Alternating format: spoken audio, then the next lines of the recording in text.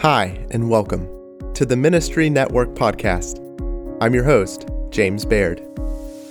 Today, we're welcoming back onto the show Dr. Stephen Nichols. Dr. Nichols is a teaching fellow and chief academic officer at Ligonier Ministries, as well as president of Reformation Bible College. Today, he'll talk with us about theological leadership throughout church history. The Ministry Network podcast is sponsored by Westminster Theological Seminary. To learn more about their new online offerings, visit ministrynetwork.com/degree. Now, let's talk with Dr. Nichols. Dr. Nichols, thank you for joining us again. Oh, it's my pleasure to be with you, James. Thank you for having me. In a previous episode, you talked with us about Martin Luther's approach to leadership. Would you mind walking us through some other theological leaders and comparing and contrasting them to Luther? Let's start with Jonathan Edwards. Yeah, so dispositionally, they're different. Edwards is bookish, and he chastises himself. I don't know what parties were like at Yale in 1720, but he chastises himself for standing off in the corner during parties, and he's like telling himself, I must be more conversational. So he was very bookish. He was unnaturally tall, and I think that caused him to have sort of self-image. He was naturally a little bit more reclusive and sort of unsure of himself. Luther's life of the party. Luther's wants a table full of people, and he'll talk all night. Edwards will have a table full of people, dismiss himself, and go into his study, and Sarah is left to entertain the table full of people. So dispositionally, they're different. Methodologically, they're different. Edwards has that systematizing mind, that rational mind. He's going to pull a problem all the way through and tease it out. He's very scholastic in his methodology, and like that scholasticism of the Puritans that we see. Luther's an ad hoc guy. He's not writing systematics. He's not doing systematic exposition. He's ad hoc. Here's the issue, I'm going to write the pamphlet. Here's the other issue, I'm going to write the pamphlet. Here's where the gospel's being attacked, I'm going to charge in. So methodologically, but content-wise, right down the line. God-centered, solas-centered, and true marks of the church-centered. And I think, you see this. You look at all the Mount Everests, what's the thread that holds them together? Be it Augustine or Luther, I'll throw in Aquinas. Be it Augustine, Aquinas, Luther, Calvin, and then on into the Princetonians and on into Machen. They're God-centered, they're Bible-centered, they're Christ-centered, they're doctrines of grace, and they love the church and the ordinary means of grace. I mean, that's Christianity liberalism. Those are the chapters of Christianity and liberalism. That is at the center of, that's the content of Edwards. It's the content of Luther. So theologically, and then as far as theological leadership, Edwards was never at the head of a movement. He was a local church pastor. He was very influential in the Hampshire Ministers Association, which George Marsden said is a functional presbytery. I think he's right. They were Congregationalists, but decisions were turned over from the local church to the Ministers Association. Like, they were a functional presbytery. And he, of course, took the stage for the Great Awakening, but he wasn't at the head of a movement, whereas Luther was. And so they were just in some different contexts, but I think content-wise, they were right down the line. How does Luther compare to a leader like J. Gresham Machen? Oh, this is great. So, they're two dispositionally, I think they're a little different, but I think there's a lot of similarities. Machen loved his students. I mean, he loved his students. I saw it in the correspondence when I was working on the book I did on Machen. And it wasn't just his students when he had them as students. It was after they left. And, everyone knows this. He was paying for some of these guys for lawyers for their church trials because their pensions were at stake and their futures were at stake. So these are young guys, early in their pastorate. He had resources. He's hiring lawyers for some of these guys for their church trials. I mean, he really cared about his students and the warmth of the correspondence between his students. And he cared about his friends. After he goes across the Delaware River there and founds this delightful seminary of Westminster, he goes back to Princeton on Sunday afternoons for lunch. And he has lunch with Princeton faculty, the Armstrongs, Army, he called them. And I remember Armstrong's wife, I think she gave this quote. She gave money to Westminster, and then she said, "It's hard to teach at one institution when your heart's with another." Meaning, Princeton, but their heart's at Westminster. But, here's Machen with good relationship with his conservative colleagues, even after he leaves. So I think that's a similarity. They love their students. They love teaching. Both of them love the classroom and theological education. The other thing is they were both battlefield theologians. Luther is battling the Roman Catholic Church, and Machen is battling liberalism across the denominations and rampant in the American church. And what was at stake? God, Christ, Scripture, the gospel, and the church. And we're right at Christianity and liberalism. And it was the same issues. They were packaged differently. But this was not the gospel. This is not Christianity. And this is what Machen's saying. You can believe whatever you want to believe. He's a wonderful libertarian, our friend Machen. But don't call it Christian if you have vacated it of all of its theological content. And Luther was doing the same thing. He's knocking on the doors of a hollow church. And he's saying, this is not the gospel. This is not the church. And Luther was shown the door and kicked out of his church. And Machen was kicked out of his seminary. Well, forced out. He resigned, but he was forced out. And then he was kicked out of his denomination. And there's a lot of similarities there. And they persevered, and they both started a new church. One's called Protestantism, a little bit bigger. A little bit bigger. No, I'm just kidding. I'm just kidding. But there's a lot of similarities as battlefield theologians. And you mentioned R.C. I will tell you this. He had a huge respect for Machen. Machen was every bit his hero as Luther was because of those reasons. And James, one of the things that almost stopped me in my tracks when I was working on the Machen book I did was, he didn't go to the presbytery. He was being up for a promotion, and Princeton had promoted him to professor of apologetics, by the way, which I think is fascinating. And the denomination was just supposed to rubber stamp. It's all they ever did. It was perfunctory thing of these seminary positions. And they, of course, rejected at the General Assembly. A telegram was, and this was when General Assembly events were covered by news outlets, but Machen was sent a telegram by a reporter saying the denomination just overturned your promotion. And I think that that's the first time Machen learned of it. And I saw the telegram. It's there in the archives at Westminster. And there was something about it for me seeing this. And then the other thing is, Machen got hate mail. It's there in the archives too. And I saw an envelope that said, Professor of Bigotry, because of theological bigotry, because he was theologically conservative. And it drives home, these are real men. These are real people who are personally attacked because they're standing for the truth. It's like, you guys have denied your identity. But I'm the one that you're kicking out. And then you're right. Months, he crosses the river, and that fall opens the doors of Westminster Seminary. That's resilience.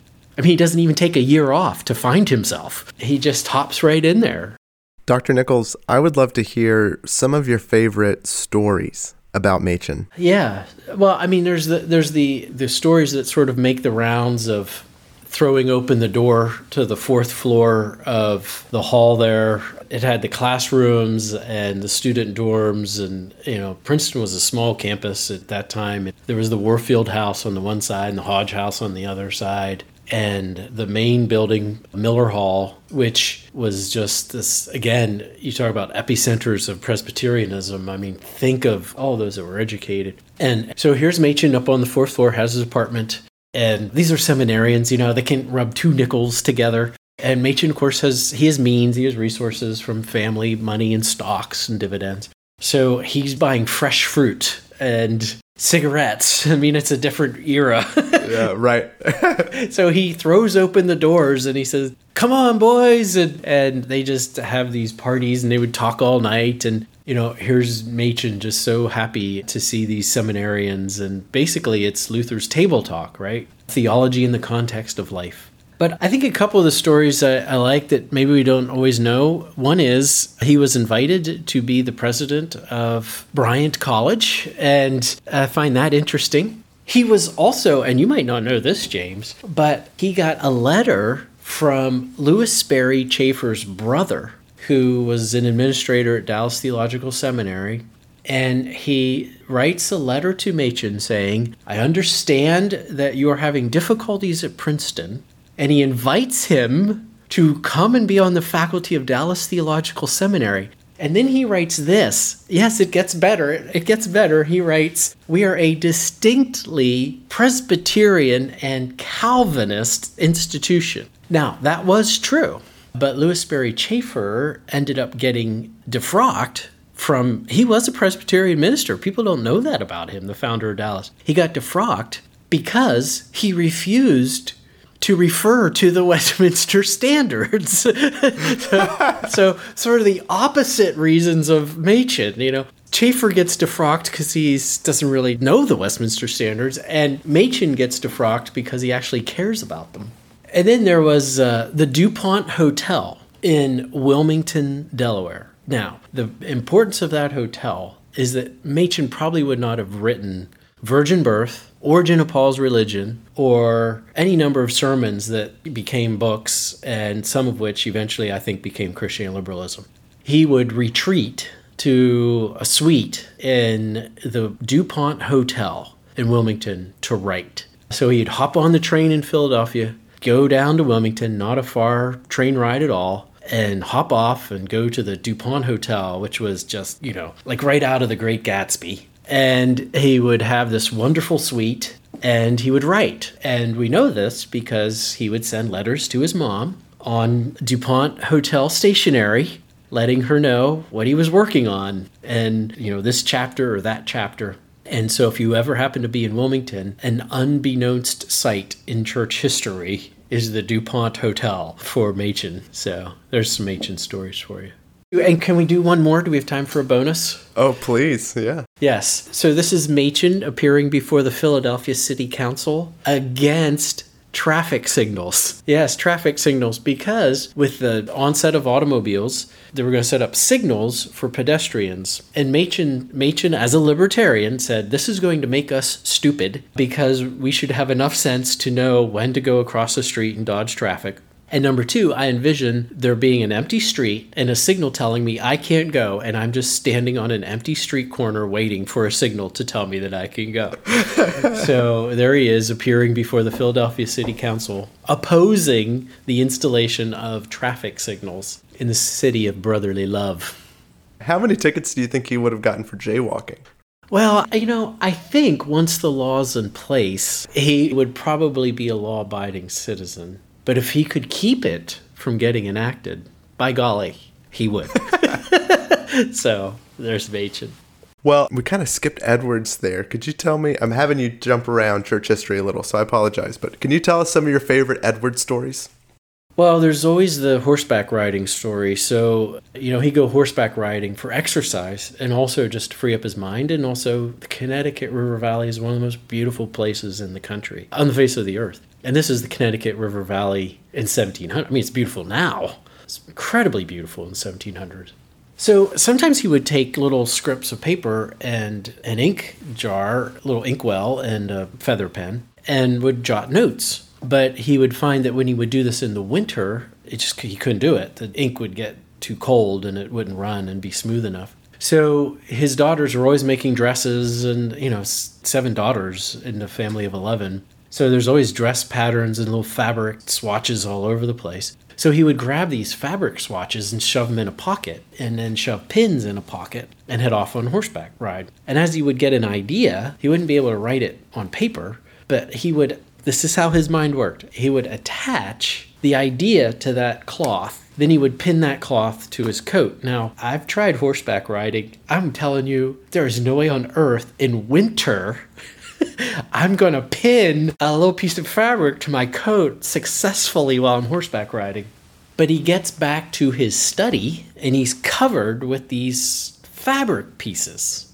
And he systematically starts removing them. And as he removes this, swatch, he remembers the idea he associated with it, sets the fabric swatch down, writes the idea, removes the next one, remembers the idea, writes it down, and just works through. I mean, that's just remarkable on so many levels. The other story that I think is interesting about Edwards is, after he's kicked out of Northampton, he goes to Stockbridge, which is only about 50 miles to the west, but it might as well have been on the dark side of the moon. It was only a dozen English families, and in the beautiful Berkshire Mountains, but surrounded by Mohicans and Mohawks. They were also surrounded by Indians that were more friendly to the French, and these are the beginnings. This is the French and Indian War that we're talking about. And this is James Fenimore Cooper, last of the Mohicans. Like, this is the context. And it's in that upstate New York, Massachusetts. Well, anyway, there are skirmishes going on all around Stockbridge, such that troops have to patrol at night because Indians, the French associated Indians, would raid these towns to get supplies. So this is happening. Meanwhile, Edwards writes to his daughters and says, "Hey, when are you coming to visit? Your mother and I miss you. We'd love to have you come and stay with us." You're thinking, no, let your daughter know that, there's a little bit of a siege going on right now. So there was a sense in which maybe Edwards wasn't always aware of his circumstances, I think, when he's saying, hey, all is well with us. We'd love to have you come visit. And then, of course, I do think his death is incredibly sad, and we don't think about it. I think it was painful. He died of dehydration, which is horribly painful. But he also, he's separated from his beloved Sarah. And so I just think of his death. And you can go. It's there on the campus of Princeton, President's House. Now it's the alumni or admissions house. And, you see the window in the room where he died. And so I do think of that as a tragic, sad moment, of course, his death. And of course, he's president of Princeton University. He is, yeah, that's right. He's president of Princeton University. And in the name of technological advancement, tries to not get sick. That's right. Can you sketch that briefly? Sure. So he's gets there in January, and there is a smallpox inoculation. This is a version it goes back to Cotton Mather. And even today, there's risk associated with smallpox inoculation. But a lot of people just weren't taking it. They thought it was hocus pocus kind of stuff. And Edwards was a bit of a scientific mind. He was very interested in science as a student at Yale. And so he was very intrigued by medical technology, as such as it was. And so he took this smallpox inoculation. He was sort of out of the realm of risk for smallpox, but he took it to show students, primarily at Princeton, they had nothing to fear. But he did react to it, and the reaction caused his throat to swell. And as his throat swelled, it prohibited him from drinking.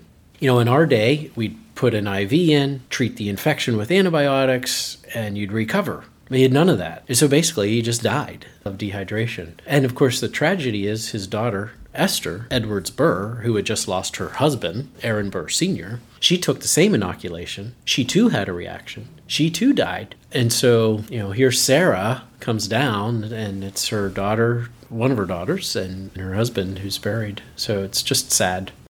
And now you've mentioned that infamous name, Aaron Burr. Yeah, so everyone talks about, Jonathan Edwards' grandson, Vice President of the United States, who also kills Alexander Hamilton in a duel. So we have that as part of Edwards. So here's the thing, though. Sarah was actually going to they had two kids, Aaron Burr and Nestor. Sally, named after Sarah, Esther's mom, Edwards' wife, and Aaron Jr.